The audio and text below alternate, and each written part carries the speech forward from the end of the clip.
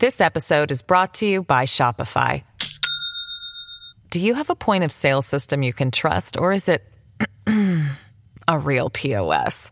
You need Shopify for retail. From accepting payments to managing inventory, Shopify POS has everything you need to sell in person. Go to shopify.com/system, all lowercase, to take your retail business to the next level today. That's shopify.com/system. Hello, everybody. This is Marshall Poe. I'm the editor of the New Books Network. NBN listeners like to read books and buy them. So we thought we'd tell you that right now, our friends at Princeton University Press are having a remarkable site-wide sale. You can get 50% off books, including ebooks and audiobooks, with the code 50, F-I-F-T-Y, at checkout until May 31. You can save some real money on Princeton University Press books. I encourage you to go there and check it out. Welcome to the New Books Network. Good day. Welcome back to New Books in History, a podcast channel on the New Books Network. My name is Dr. Charles Coutinho of the Royal Historical Society. I'm a host on the channel, and today I am most pleased and indeed honored to have with us, once again, Professor Philip Zelikow.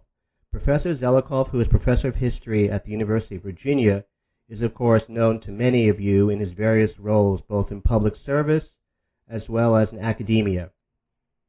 And he has indeed co-authored or authored a good number of well-received books. And today we are discussing his latest book, The Road Less Traveled, The Secret Battle to End the Great War, 1916-1917, published by Public Affairs. Welcome, Professor Zelikow. Glad to be with you. Professor, why did you write this book?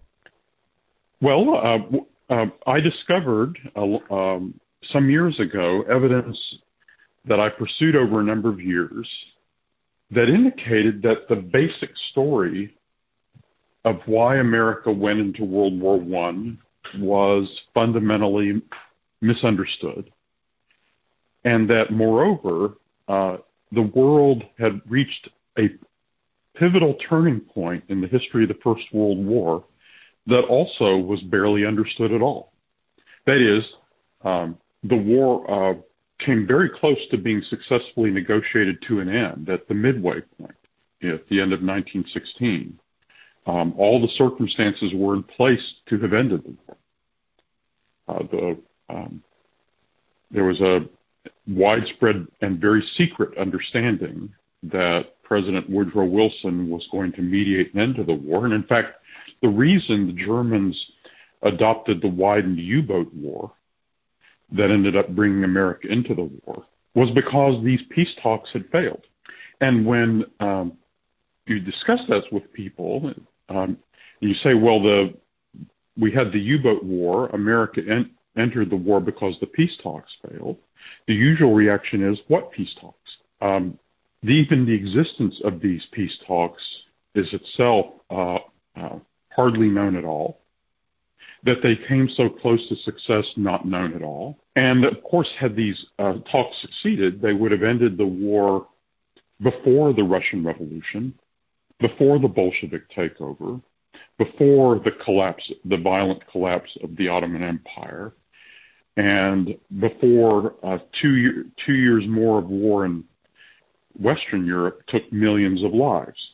So the entire course of world history would have changed. The fundamental relationship of the United States to the world and of European and Middle Eastern history would have changed.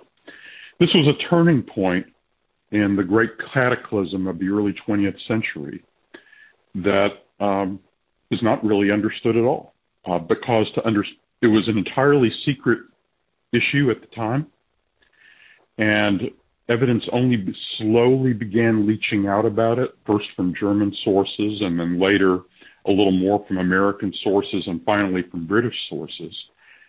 And as other reviewers have recognized, mine is the first book to actually put all of that evidence together in one place and fill out this astonishing picture. Would it be correct to say that from your description of him in the book, President Woodrow Wilson appears to have been singularly devoid of any diplomatic experience, and indeed of any of the skills that go into the diplomatic art? I think that's maybe too harsh. he had no diplomatic experience. What he had was experience in adopting public positions on world issues.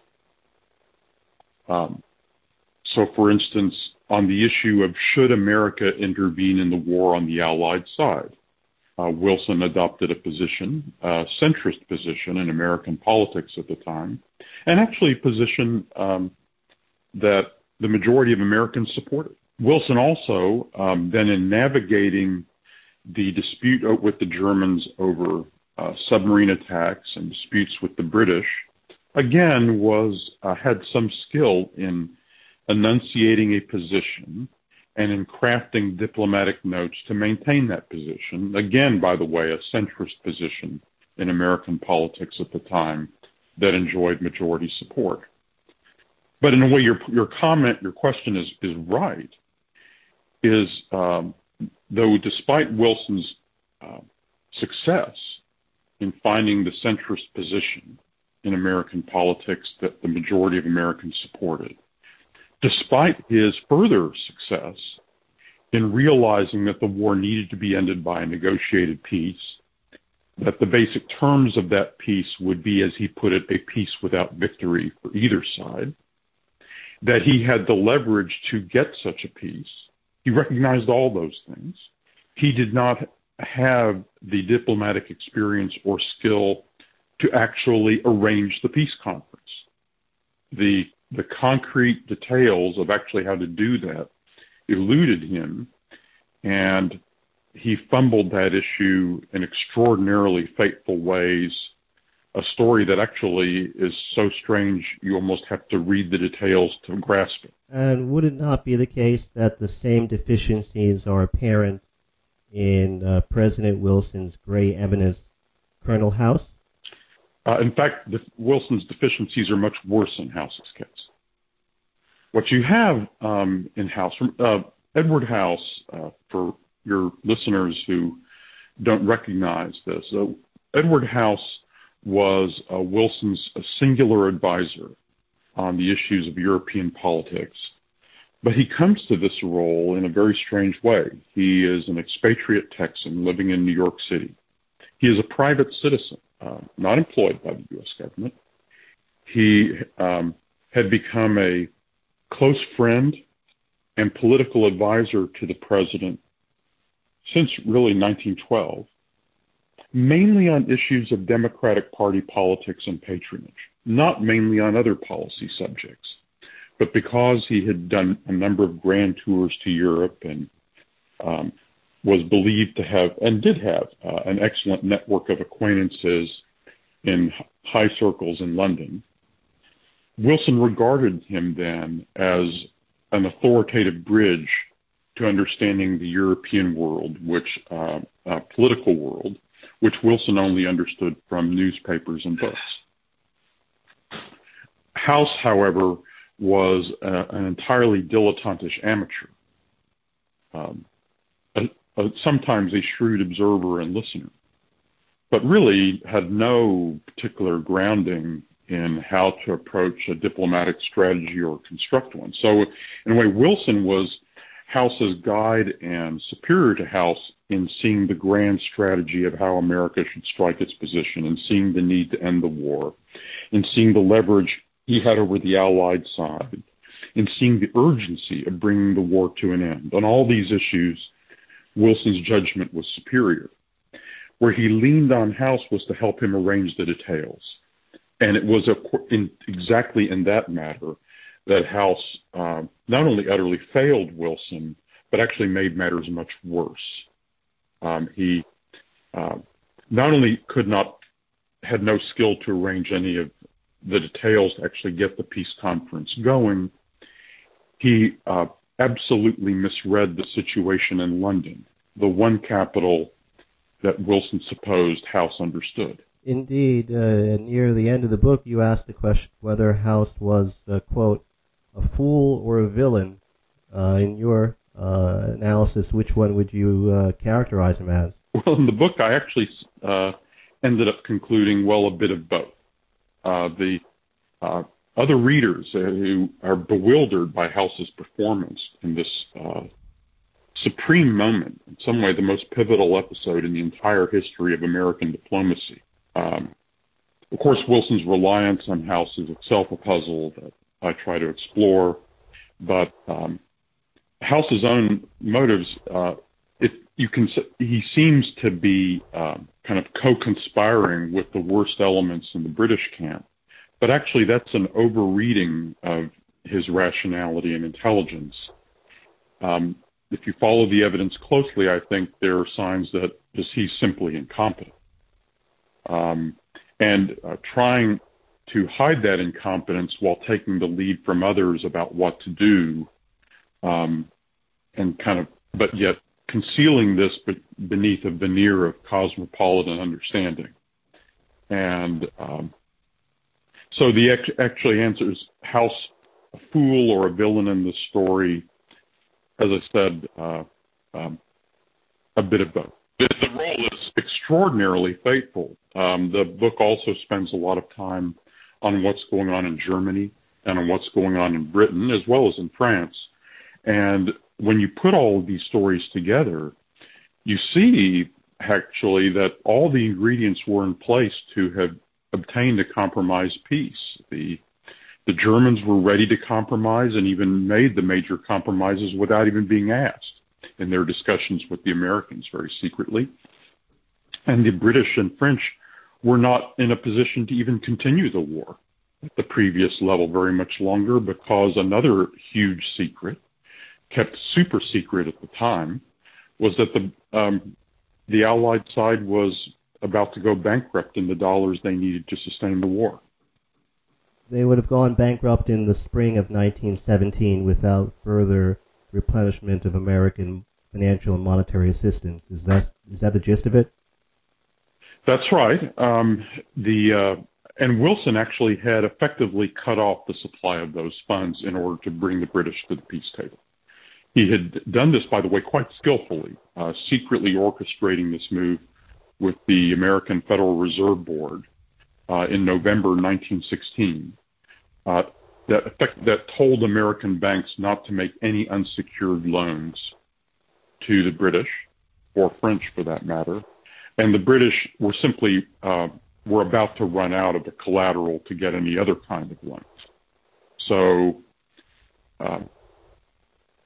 the desperation of the British condition was secret, but internally the British themselves knew that really from November 1916 on, it was just a matter of time before the money ran out. And they were gambling and hoping that something would turn up, and actually in the event, something did. Wilson fumbled the peacemaking on multiple occasions, actually, even to the very last moment at the end of January 1917. And the British, who were already beginning to, under their new prime minister, David Lloyd George, who had publicly vowed to fight to the finish, yet privately knew how desperate things were actually preparing the possibility of having to go ahead and make the compromised peace. And then the Germans, having given up on Wilson, having concluded that Wilson was not going to try to make peace, the German high command was able to have its way and persuade the Kaiser to instead try to end the war with the U-boat panacea. Now, is it correct to say that you have a different view of the German Imperial Chancellor Theobald von Bethmann-Hollweg than some historians, say the German historian Fritz Fischer, in that you do not view Bethmann-Hollweg as being a annexationist? Oh yes, I absolutely differ from Fischer on that. And actually, I think Fischer's historiography for this period of the war, mostly the indictment of Bethmann, relates to analysis of his compliance with German nationalism and right-wing fervor in the period just before the outbreak of the war in 1914 and in the period right at the time of the outbreak of the war in 1914. And on that issue, Fisher's criticism has its greatest weight. But as you get to the end of 1914 and into 1915 and beyond, there's simply no doubt, if you examine the evidence, that Bethmann was opposed to the annexationists. The annexationists perfectly well understood this and did everything they could to depose Bethmann, and had been after him for more than a year. At the time that Bethmann orchestrates the opening of the secret peace talks with the Americans, which he does with the Kaiser's full support, by the way, in August 1916.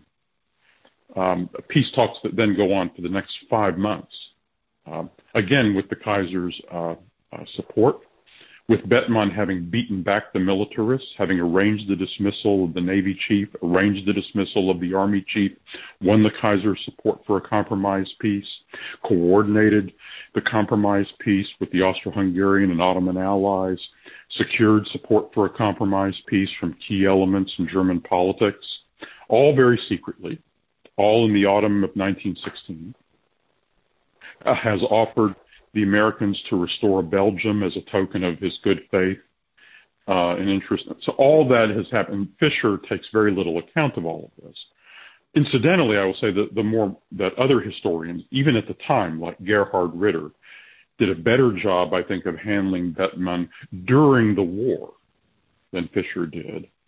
And the most recent historian of this period, the outstanding historian Holger Afflerbach, whose work about this period of his master work on this period of the war is still not available in English, so I think it's being translated now. It is available in German, Auf Messerschneide. I think Afflerbach's account of this period and his interpretation of the Germans lines up with my own. But it is different from Fisher's picture, yes. This episode is brought to you by Shopify.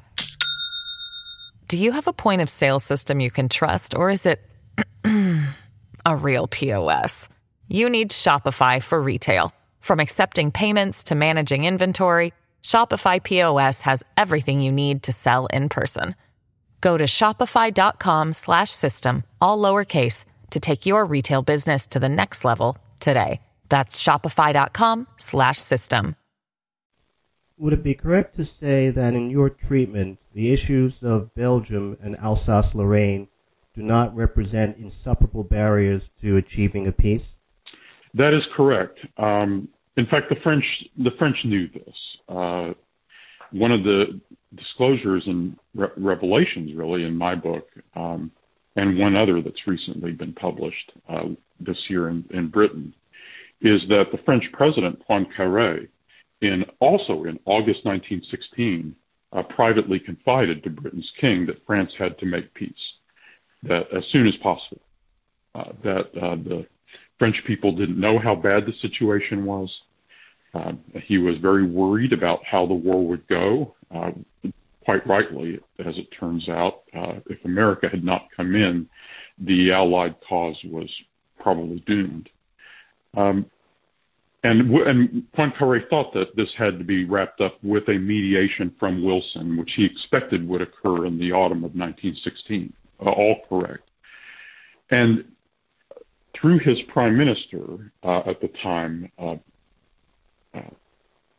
Aristide Briand, Poincaré and Briand actually were beginning to orchestrate some highly secret, informal talks with the Germans in Switzerland about how to handle the Alsace-Lorraine issues in the context of a compromise peace. These very sensitive negotiations conducted by informal emissaries were working through various ways to make some adjustments and sovereignty and so on to at least provide some face-saving way to handle that issue in ending the war. Because the French well knew that if the war ended with a compromise, there was no way that the French could simply win back all of Alsace and Lorraine because they couldn't get that on the battlefield. So there would have to be, but there had to be some face-saving compromise on that issue so that Germany and France could come to an understanding about that. And Bettmann and Briand were working on just such ideas. But it's all in the context of their expectation that they were moving towards some kind of compromise peace settlement in the winter of 1916. And all of that hinged on the Americans doing their job and calling the peace conference and bringing everyone together to compromise, using America's very, very great clout, especially financial clout, to help bring that about. Why did President Wilson break off diplomatic relations with Germany upon receiving the note about the resumption of unrestricted warfare? Well, Wilson had laid down a bright line to the Germans about what he would tolerate and what he would not, which was that basically that he demanded German submarines at least obey what were called the rules of cruiser warfare, which is that they had to at least warn ships and allow the passengers to get to the lifeboats if these were unarmed ships. So before the Germans could sink an unarmed vessel, they were supposed to warn them and let people get into the lifeboats. The German, Bettmann, had finally accepted that condition in May 1916. In the literature, this is called the so-called Sussex Pledge. So when the High Command had its way at last in January 1917 and persuaded the Kaiser that since Wilson was not going to move forward with the peace talks, they thought, because of these fumbles that I was alluding to earlier, therefore the only way to end the war was the U-boat, to go back to the unrestricted U-boat war. Now, interestingly, after finally the Kaiser says, all right, he agrees with that, having been that high command argument having been made for more than a year, he finally gives way.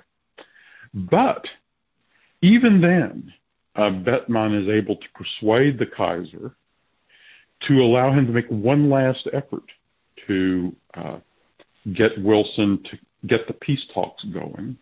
Wilson had asked Bettmann to confide Germany's likely terms for peace confidentially to the Americans. And Bettmann sent Wilson the message doing just that, to show Wilson that he was interested in compromise. But then what happened, I mean, literally these two messages arrive in Washington on the same day. One, the public message that Germany is going to resume unrestricted submarine warfare, and thus crossing the red line Wilson had laid down back in May 1916, the Sussex Pledge. Yet then, the same day comes the secret message from the Chancellor saying, look, you asked me to give you these, to confide our terms to you. Here they are, as you wished, and if you call this peace conference, we will stop the submarine war when it gets going. And Wilson, though, is so angry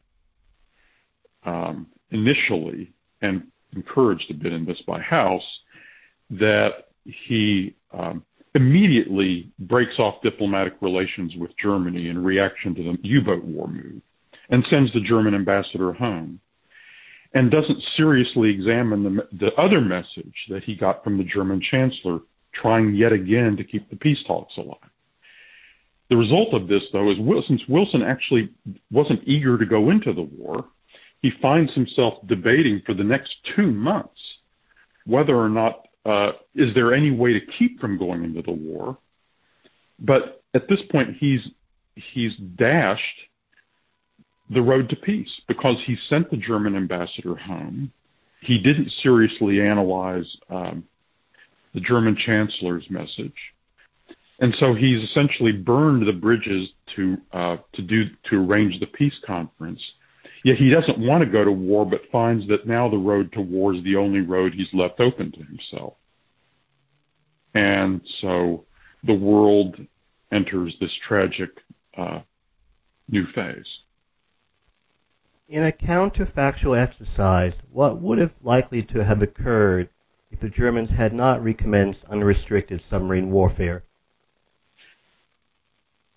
Oh, well, I think the either the peace conference would have been successfully arranged, and the war would have ended in negotiated peace in early 1917. There would have been a ceasefire in early 1917. Or if for some reason the peace conference had not been arranged, but the Germans had not declared the U-boat war, if America had not entered the war, yet there's no peace, well, then the Allies likely would have lost the war by the end of 1917. Russia, because one of the Allies, Russia, was about to implode and disintegrate into chaos. And the Allies proceeded to bludgeon themselves to death in a series of futile offensives during 1917 that broke the back of the French army to a large degree, bled the British army white, and crushed the Italian and let the Italians open to a counteroffensive that caused the whole Italian front to collapse in the fall of 1917. So, I mean, the situation of and they would have been going bankrupt in the dollars to sustain the war, which was 40% of the British war effort, a larger fraction of the Allied war effort than the entire war economy of France. So really, the Germans didn't realize how bad the Allied situation was. So one of the huge ironies of the story is the German high command, with their insistence on the U-boat war, actually rescued their deadliest enemies from defeat. But of course, the surpassing tragedy beyond even that is that there really was then this excellent opportunity to just end the war and stop the killing and stop the further wrecking of Europe and the Middle East, which then did so much damage to shadow the rest of the 20th century. Would it be true to say that if your book had a hero in it, it would be Bethmann Hollweg? You know, a couple of the reviewers have made that point. Neil Ferguson made that point in the TLS and very clearly, and I think Andrew Roberts, in his very generous review in the Telegraph, made a similar point. And I think I think readers who see that are about right. Bethmann is not a traditional heroic figure. He's not a charismatic figure. He slipped into the shadows. His conduct at the outset of the war has been frequently blamed. By the way, no one blamed Bethmann more about the outset of the war than Bethmann did himself. The war took the life of Bethmann's son later in 1914, and Bethmann was tormented by guilt about whether he had done enough to keep the war from breaking out in 1914. He blamed himself. In fact, he confided to a friend, he said, "The thought never leaves me," he said. And I think this was a powerful reason why Bethmann was so strongly motivated to try to find some way to end the fighting and end the war. And of course, the political argument that he developed, which was quite shrewd and is the way it would have been done in all the warring powers, is the argument he was developing was that Germany had effectively won because Germany was fighting in self-defense, which, by the way, it's hard for the English-speaking world to understand this, but that is actually the narrative of the war that most Germans believed. They believed that they were encircled by hostile powers, that they had been ambushed into the war by the plotting principally by the Serbs and the Russians, that their territory had been invaded principally by the Russians, which is true. Russia did invade Germany and Austria-Hungary at the outset of the war, that they had thrown back the invaders. And so Bethmann's story would have been, if we save the Germany we created in 1871 against this enormous encircling conspiracy, will have been an enormous success for German arms and the German people. We fought the war in self-defense, and we did successfully defend ourselves. That was the story he would have used politically. And he had rehearsed that story, and that story was working. Of course, the French would have been able to have the same story for their people, and the British would have been able to have the same story for their people, since all of them believed they were fighting in self-defense. And so all of them could have had the narrative with a compromised peace that they had successfully defended themselves from aggression. One final question. Why do you rate Wilson's failure to make peace in this period as, quote, the most consequential diplomatic failure in the history of the United States, unquote? I don't find any other episode in the entire history of the United States in which American diplomacy had such an enormous opportunity to change the path of world history. I've actually written 2 books about the Cuban Missile Crisis, so I'm familiar with that episode. But and that's important. But the scales of what was at stake, if one could have ended this war at this point, before the Russian Revolution and the Bolshevik takeover, which would not have happened if the war had ended. I think every historian of Russia would agree on that. There's no scenario in which the Bolsheviks are able to take over Russia if Russia is not in the war. And it's not that if the war had ended in 1916, everyone would have been happy. No, that would have been a bitter, scarred, sullen conclusion. But as bad as that would have been, it would have been infinitely better than the alternative. And then, of course, what happened, too, is that by involving itself in this way, with sending 2 million troops to France, Wilson then had to build up hopes for what the war would achieve that were unattainable.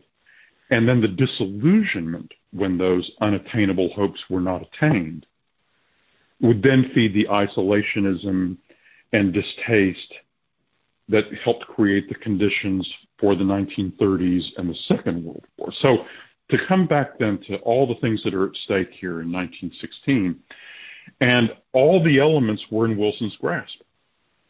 The Germans had secretly sought the peace and had put the compromises on the table. Wilson had complete power to force the Allies to end the war financially and had already begun to use it successfully. The basic substantive ingredients for a compromised peace were understood among all the warring powers.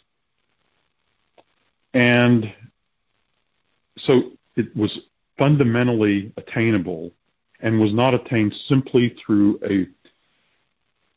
an operational failure to be able to pull it off, to be able to arrange the peace conference before the Germans gave up on Wilson after 5 months of trying. So again, given what was possible, given the momentous quality of that period in history, I do think this is the most significant failure in diplomacy in all of American history. And interestingly, it's an episode that's hardly known at all even to historians, because, as I say, so many ingredients of the story have been buried in the archives for so long.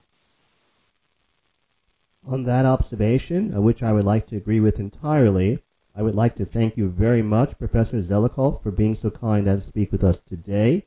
This is Charles Coutinho. Thanks for listening to New Books in History, a podcast channel on the New Books Network. Thank you, Professor. Oh, thank you, Charles.